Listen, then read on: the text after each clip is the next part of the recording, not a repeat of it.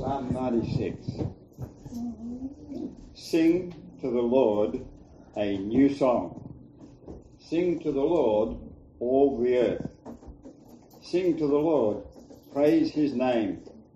Proclaim his salvation day after day. Declare his glory among the nations, his marvellous deeds among all peoples. For great is the Lord and most worthy of praise. He is to be feared above all gods. For all the gods of the nations are idols, but the Lord made the heavens.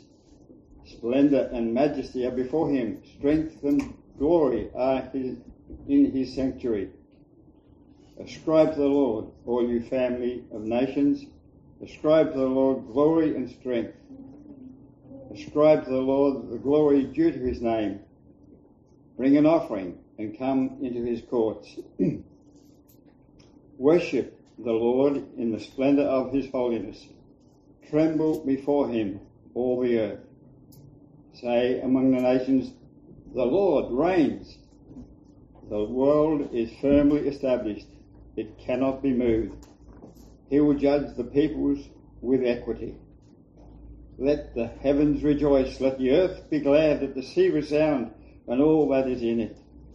Let the fields be jubilant and everything in them. Let all the trees of the forest sing for joy. Let all creation rejoice before the Lord, for he comes to judge the earth. He will judge the world in righteousness and the peoples in his faithfulness. Praise the Lord. Okay, next reading is Revelation chapter 5.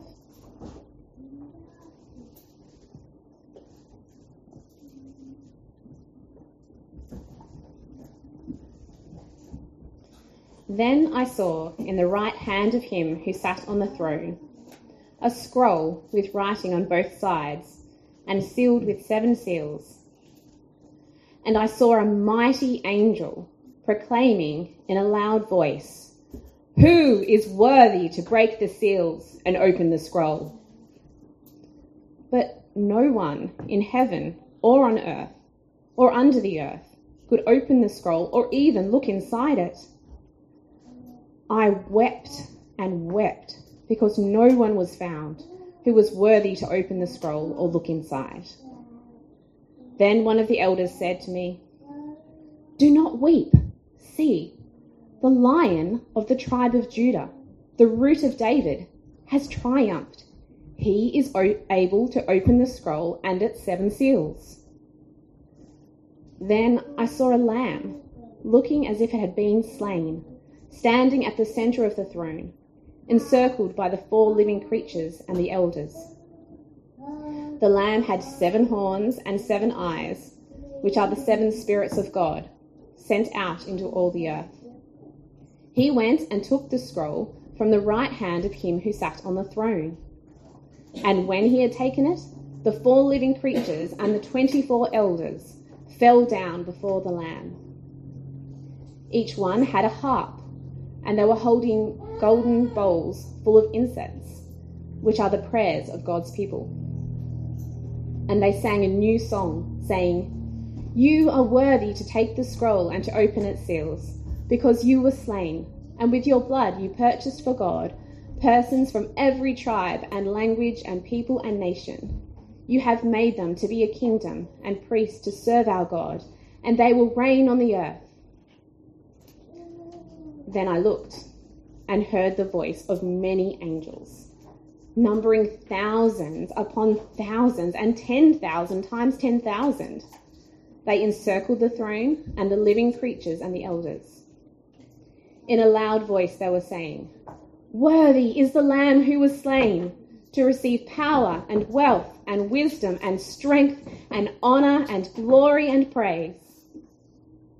Then I heard every creature in heaven and on earth and under the earth and on the sea and all that is in them, saying, "To him who sits on the throne and to the Lamb be praise and honour and glory and power forever and ever." The 4 living creatures said, "Amen," and the elders fell down and worshipped.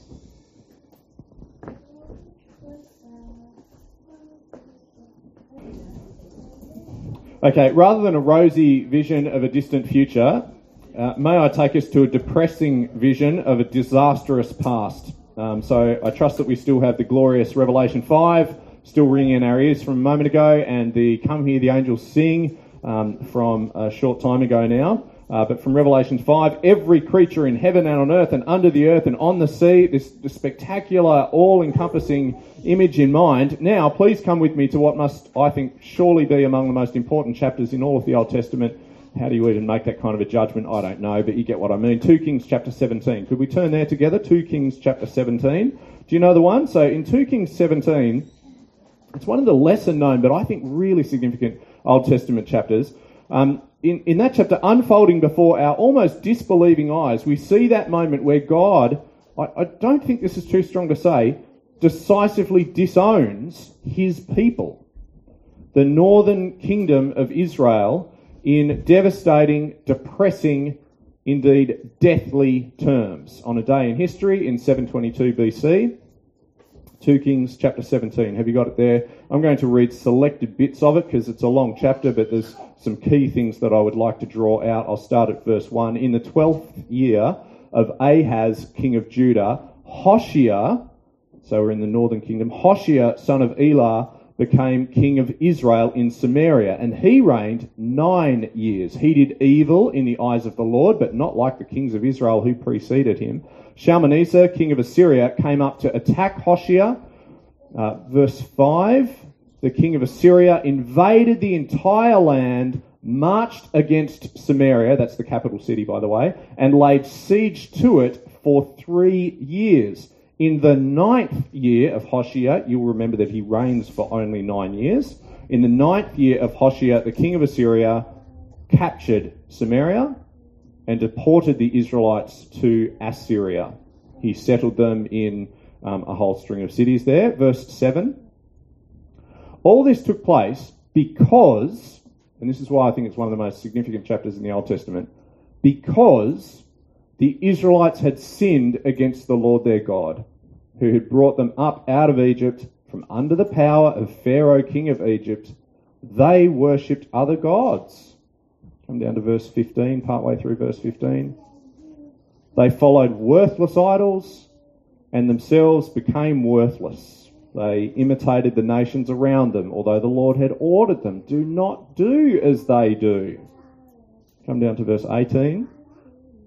So the Lord was very angry with Israel and removed them from his presence. And right down at verse 41, all the way down at verse 41, even while these people were worshipping the Lord, they were serving their idols. Friends, I trust we know the story of the destruction of the northern kingdom of Israel. The southern kingdom of Judah persisted for a little longer, and its circumstances were a little different, but not that different. We know the story. Men and women and boys and girls, actual people who had known the presence of their Lord in their midst, who had witnessed his power to save them, who had enjoyed his protection, they came to see him not as radiantly magnificent, as supremely glorious in their eyes, as their one and only whom they might magnify to a watching world all around about them. Instead, we look upon a willful and wayward and wandering people, and we look, may I put it this way, upon the death of worship itself in this chapter. Removed from his presence, verse 18. But if I may, I think there's actually something yet more tragic in 2 Kings 17, because the depressing nightmare runs a little deeper yet and still darker. I think the most depressing feature of the chapter is not that worship died in Israel for Israel. Worse, it's that worship died for the entire world. Isn't that what we're shown next, further on here? Because it's actually not that no one knows the name of the Lord anymore. How will the world even hear of his name? In fact, by the end of the chapter, many nations get to know his name. It's just that they don't care. He is not magnificent to them, nor even to Israel, nor to anyone. So have a look at verse 24. Verse 24, 2 Kings 17. The king of Assyria brought people from Babylon, Cutha, Ava, Hamath, and Sepharvaim, and settled them in the towns of Samaria to replace the Israelites, right? So he's booted the Israelites out, he brings a whole bunch of foreigners in. They took over Samaria and lived in its towns. When they first lived there, they didn't worship the Lord. So he, as in the Lord, sent lions among them, and they killed some of the people. It was reported to the king of Assyria, the people you deported and resettled in the towns of Samaria don't know what the God of that country requires. He's sent lions amongst them, which are killing them off because the people don't know what he requires.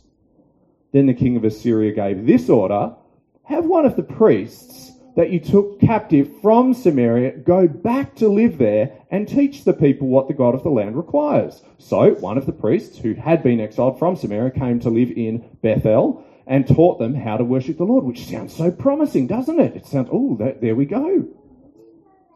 Nevertheless, verse 29, each national group made its own gods in the several towns where they settled and set them up in the shrines the people of Samaria had made at the high places. Down at verse 33, they worshipped the Lord, but they also served their own gods in accordance with the customs of the nations from which they had been brought.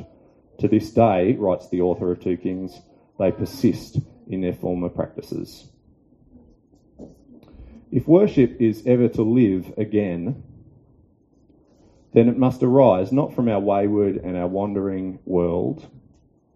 We must find one, I think the Old Testament leads us to hope, find one who can lead us to worship the one God worthy of our worship. Namely, we must find the Lord Jesus Christ, our worship leader for our whole world, who will bring us to God in pure worship and lead the nations around God in worship. Having found him, join him then as he proceeds to win more and more of our world to worship the one true God. Shall we pray together as we reflect on our topic for today? Let's pray. Now, Father God, as we look back on that dark and depressing day in history, we can't help but wonder, would we actually have done any better? But God, we don't want to be a people who trust in our capacity or our courage to stand. We do want to be a people who trust in Christ as the one who has led us to you in true worship. So as his people, would you help us now, please, as we as we aspire toward the worshippers that you would have us become? As we look back at the empty and evil ways that you'd have us leave behind, may we learn to magnify our God, please, in community together. May our worship become more pure, more pleasing to you, and we trust more persuasive to the watching world around us as you continue your work to win yet more worshippers to your ways. And we ask it in Jesus' name. Amen.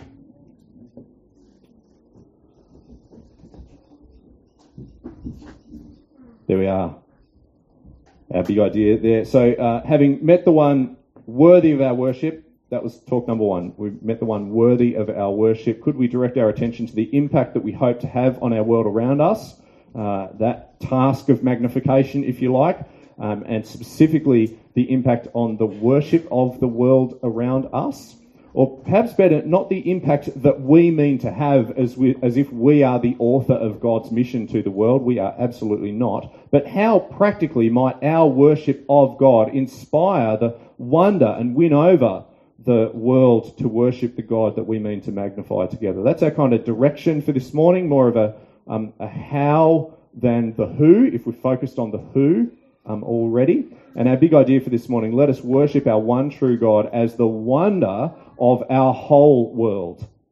As the wonder of our whole world. I wonder, do we need to open a little bit, get a bit more cross ventilation? I feel quite warm up here. I find it hard to concentrate when I'm warm. And if I'm not concentrating, frankly, what hope have you guys got? So, yeah. So let's worship our one true God as the wonder of our world. I guess what I hope to show us is that in Christ, God's intention has always been that any gospel community, our GCs, us as a whole gospel community, any church, that a gospel community that healthily and holistically applies itself to pure and true worship in obedience to him, will actually serve his purposes to win the world to worship our God. That is, we don't need to choose between mission and worship. We don't need to choose between edification and evangelism as if they are in tension and opposed to one another. We don't need to choose between loving God with all of our heart, mind, soul and strength and loving our neighbour as ourselves. Those two aren't opposed to one another. They are in harmony with one another. Let us worship our one true God as the wonder of our whole world. And I have 3 points, and as we'll see in our GCs over the coming months as we get into the topic of worship together in that context, these 3 points for this morning, they cover 3 aspects or dimensions of true worship as the Bible describes it. They're 3 lenses through which the Bible explores the topic of worship right across its whole breadth. If I were to give them their kind of stuffy names, they would sound something like this: homage and service and reverence, or perhaps submission and rituals and fear of the Lord. There's a whole vocabulary around it. But here's how I'd like to help us remember the breadth of worship in gospel community, using some of those stuffy words, but not all of them. Let's learn to become the repentant faithful who serve. I'll say these titles again on the way through, don't worry. The repentant faithful who serve, raving fans who sing, and the reverent fearers willing to sacrifice. And I'm suggesting that those 3 sketch the practical scope of worship, a life bent on magnifying our God in gospel community together. And I'd actually like to start in the place that probably looms the largest when we set our minds to Old Testament worship specifically. The first point, the repentant faithful will serve. Let me give one piece of background and then I'll try to summarise where I'm going here. So for vast swathes of the Old Testament, think about the Old Testament and worship in the Old Testament. For vast swathes of the Old Testament, worship language and worship practice, it becomes dominated by one colossal piece of architecture looming in the people, amongst the people of Israel, in the lives of the people of God, around which so much of their worship functionally revolves, and that structure was the temple. The temple, or the tabernacle in times before the temple, the place where God's name dwelled, at the heart of his city there in Jerusalem, the place that stood for his very presence amongst his people.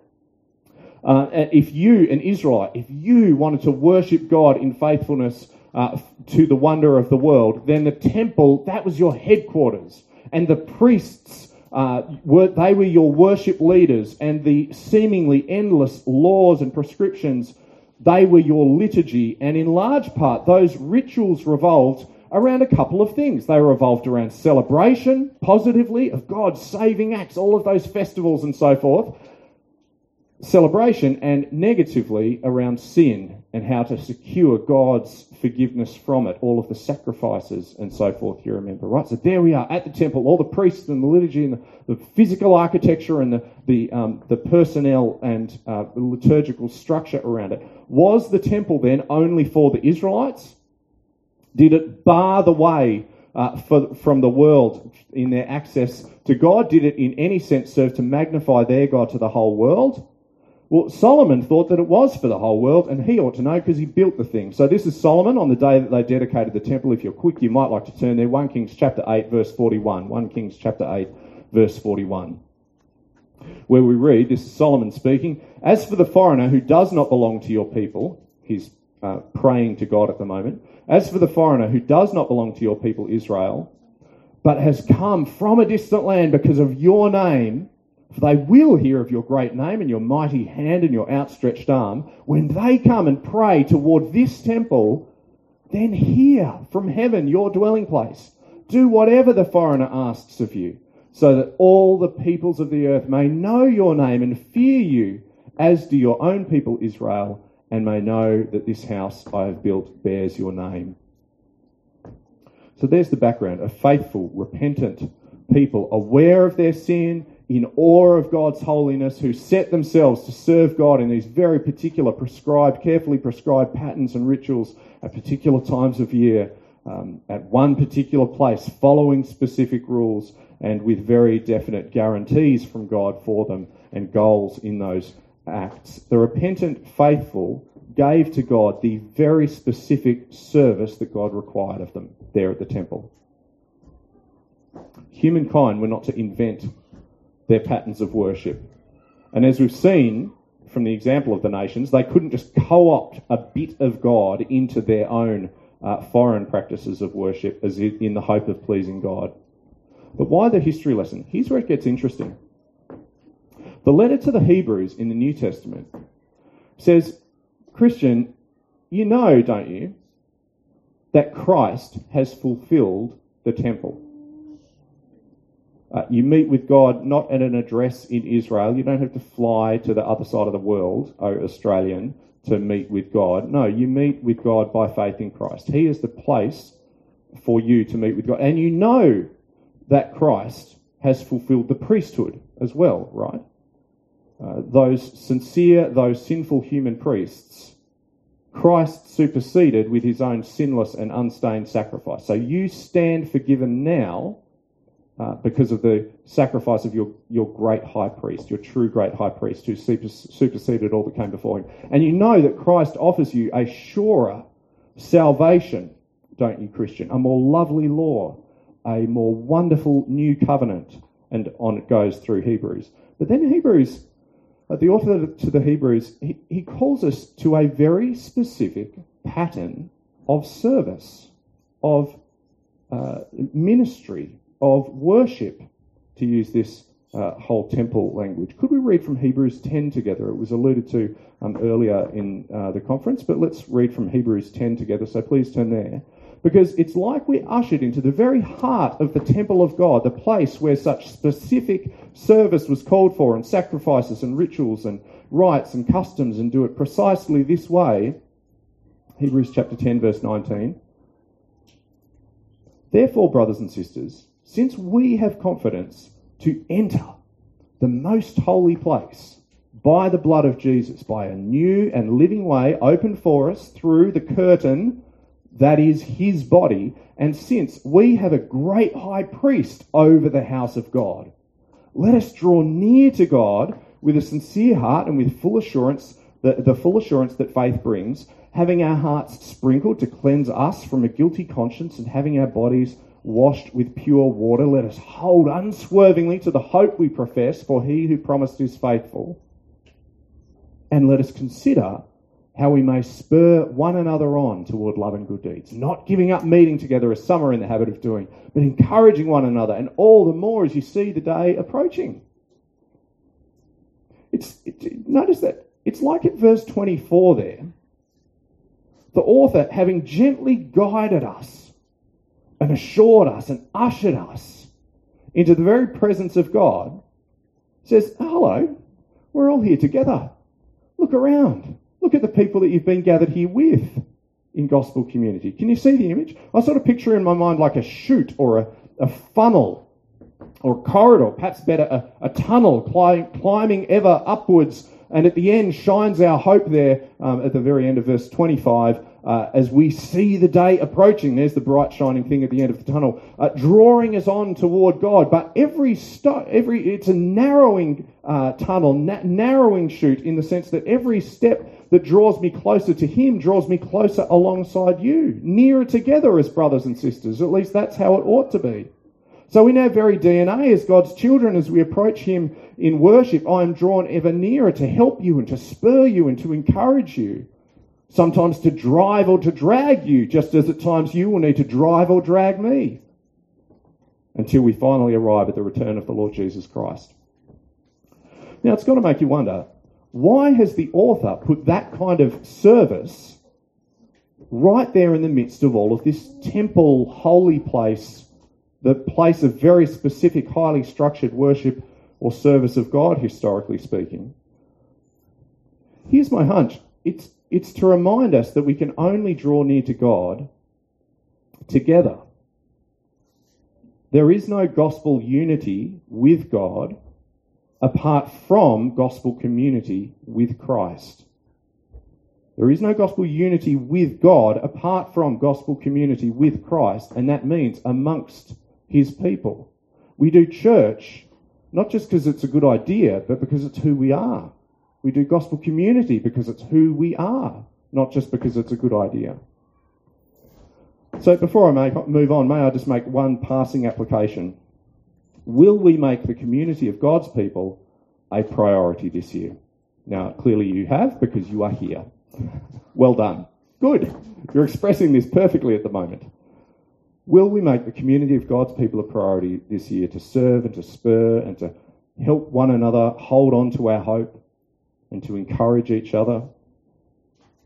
Perhaps, and I say this gently and understanding that there can be confounding good factors and reasons for each of us, maybe for some of us it's time to get back to GC for this year. Had a bit of a break. Maybe it's time to get back. Maybe that's a good expression of what this could be talking about for you. Maybe it's time to hop in on the new Summerlees youth community. Maybe you've stood a little apart for whatever reason from youth ministry at Summerlees in the past. Maybe this is the year to get back in, to express the gospel community that we are drawn into in Christ. Maybe actually it's neither of those things. It's not so much the structural things. It's actually just one-on-one thing, meaningfully connecting in community with one another somehow.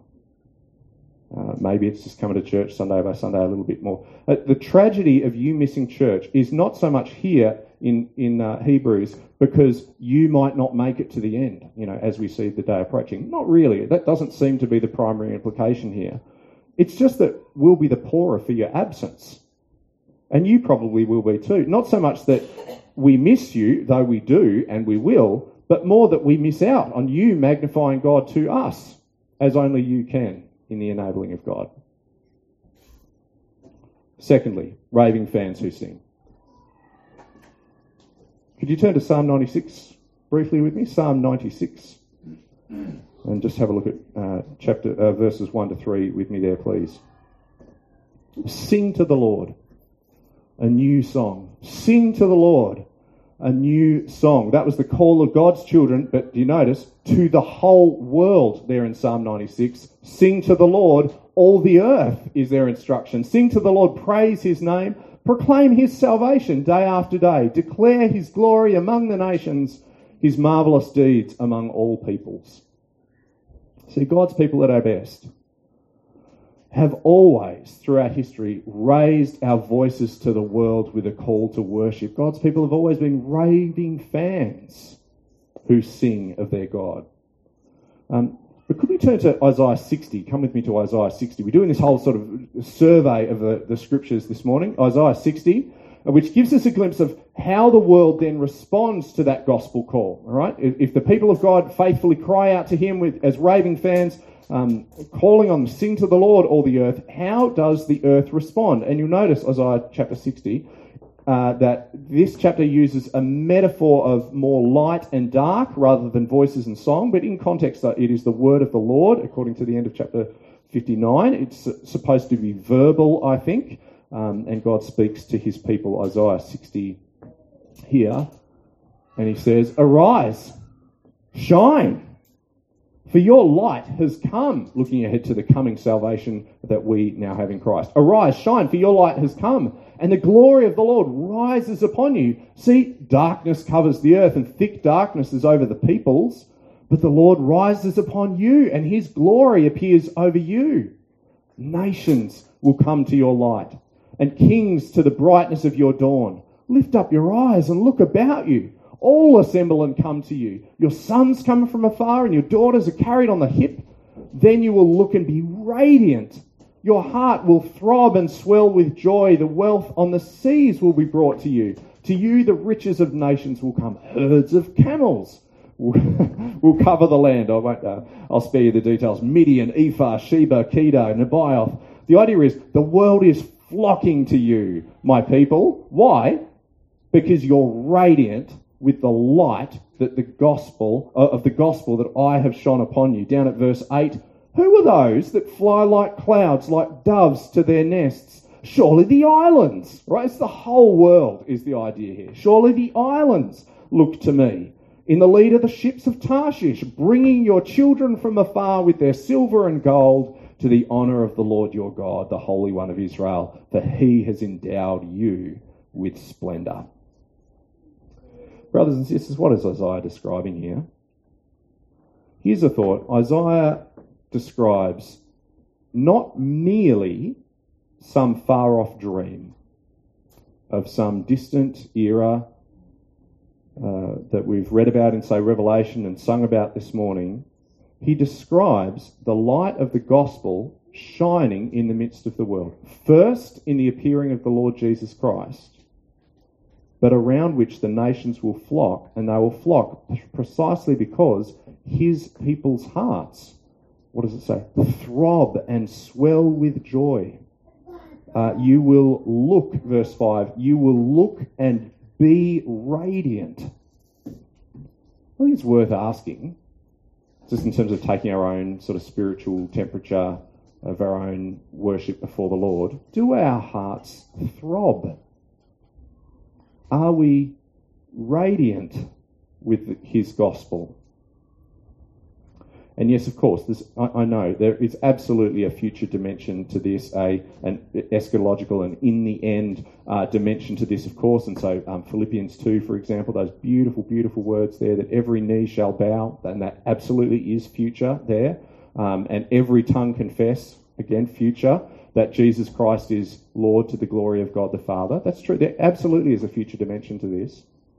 But I guess I'm asking, do we, with that sort of theological framework in place, do we so push the awe and the grandeur and the wonder off into the future that we feel that it's somehow not necessary in the present age? To be a bit over the top. Don't want to be too overflowing about the things of the Lord in our present lives. That God should be our delight right now. Aren't we to be raving fans of our saving God even now? So practically speaking, how could we, say this year, put these verses that I'm about to read into practice from Ephesians 5, well-known verses? How could we put them into practice in our gospel communities, in the classics and the DNAs and the whole family learnings and just the rhythms of life together? More than that, outside of the structures, just in our family devotions or our workplace devotions. Some of us are lucky enough to work in places where you get to have workplace devotions. What a wonderful thing that is. Or indeed just how we carry ourselves around the workspace if we're in a more secular environment. You remember, of course, these verses. Ephesians 5 verse 18, do not get drunk on wine which leads to debauchery. Instead, here we go, instead, be filled with the Spirit, speaking to one another with psalms, hymns, and songs from the Spirit. Sing and make music from your heart to the Lord. Notice the two dimensions there, speaking to one another with psalms, hymns, and songs from the Spirit, and make music from your heart to the Lord. It's both. It's the vertical dimension and the horizontal dimension. Always giving thanks, verse 20, always giving thanks to God the Father for everything in the name of the Lord Jesus Christ. You do get me right. Like, I'm not saying that you must sing, like literally sing in GC. Oh, you can if you want, and maybe some of you do. I'm sure some of you do. Maybe that's something I need to take on in our GC. I don't know. And it's lovely if you do, right? I'm not saying that you must do it that way, that it has to express itself in that form. But could we give it some thought? That's all I'm asking. How could the song of the gospel bubble up and boil over and spill out from the hearts and lives of our gospel communities this year? And thirdly and finally, and we're just about there, the reverent, so we had the repentant faithful serve, the raving fans sing, but is this the most clearly and wonderfully Christ-embodying call of all three? It's Romans 12 verse 1 is where I'm going, the reverent fearer's sacrifice. And folks, I'm conscious that this is the silliest point name of all of my 3-point names so far. Two of those words are very weird and probably confusing words, but the idea is this. The Bible calls us to fear God. It's one of the quite normal ways for the Bible to call us to worship God. To fear God, not because we're scared of God, but because he commands all of the power over all of our lives. He owns us and commands us, and he rules over your life and mine, and he does it for good, by the way. There is no one else that you would want in that position. And that's not so much a scary thing as it is just a starting point that we've all got to admit and recognise. The fear of the Lord, says Proverbs, that's the beginning of wisdom.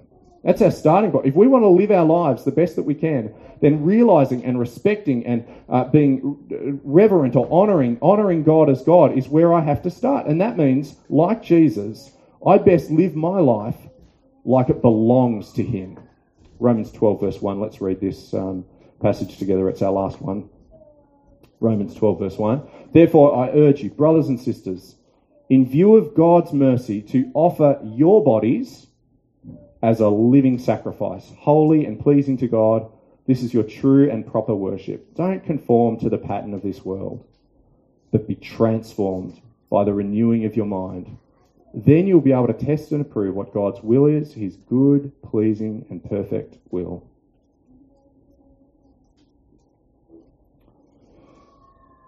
Folks, we live in a very busy and bustling season of life, most of us. And in a very, may I describe it this way, ambitious pattern of church life. What do I mean by that? I just mean we actually expect in our circles, not every church around the world is like this, we actually expect our faith to really matter and to mean something and to cost a fair bit of us. And I think that's great. We have good intentions for one another. We hold high aspirations to what we want to reach as a whole community, and within our gospel communities and even within our friendships. We place high expectations on the very talented people that we share our church life with, and we sometimes hold one another to those expectations, sometimes healthily, sometimes a little less healthily. But it's not just church life. I'm quite sure that nearly all of us feel stretched and like we're giving about as much as we can in terms of our time and our finances, as we reflected on before, our energies and our attention to a whole range of competing priorities in our lives. We put our hand up to help where we can. We dig deep when we have to. We complain, but only when we let our guard down. But we do realise, don't we, brothers and sisters, just two things. Firstly, that God does not call us to lead lives that are indistinguishable from the lives of the world around us. Being a Christian does mean a different life. Do not conform, verse 2 there. Do not conform to the pattern of this world, but be transformed. It does involve difference and change. In God's wisdom, the world will come to know his good and pleasing and perfect will through, extraordinary as this is, the imperfect living sacrifices of his people as we bear testimony to Christ. But you do realise also, secondly and finally, don't you, that God calls for your whole life, right? Yes, every waking hour. Yes, every ounce of our energy, every bit of your body, not because he is mean or miserly. What does it say there in verse 1? In view of his mercy. God desires that we might lead truly glorious lives in this world, radiant, lovely lives with hearts that throb for him, with lives that advertise his goodness to the nations around us. So glorious that through his gospel communities, the world might find the one that we were all made to worship. That's what we give ourselves to.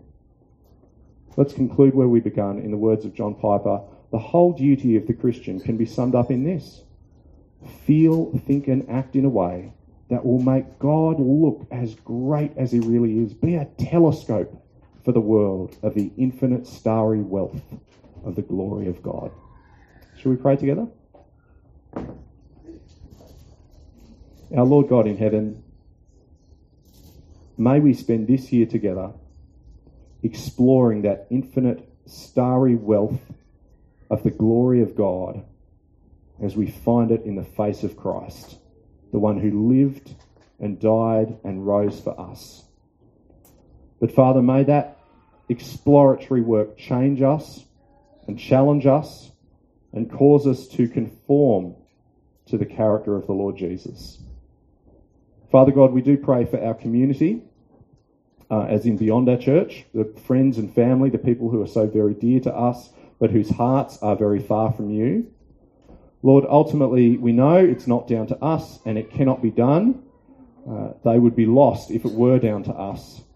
But we believe that you can use even us, even this very year, even with our failings, to draw to yourself a world caught in wonder at your grace and drawn to worship you, the God of glory. So God, would you do that, please? Would you grant that we make progress in that to the praise of his name? Amen.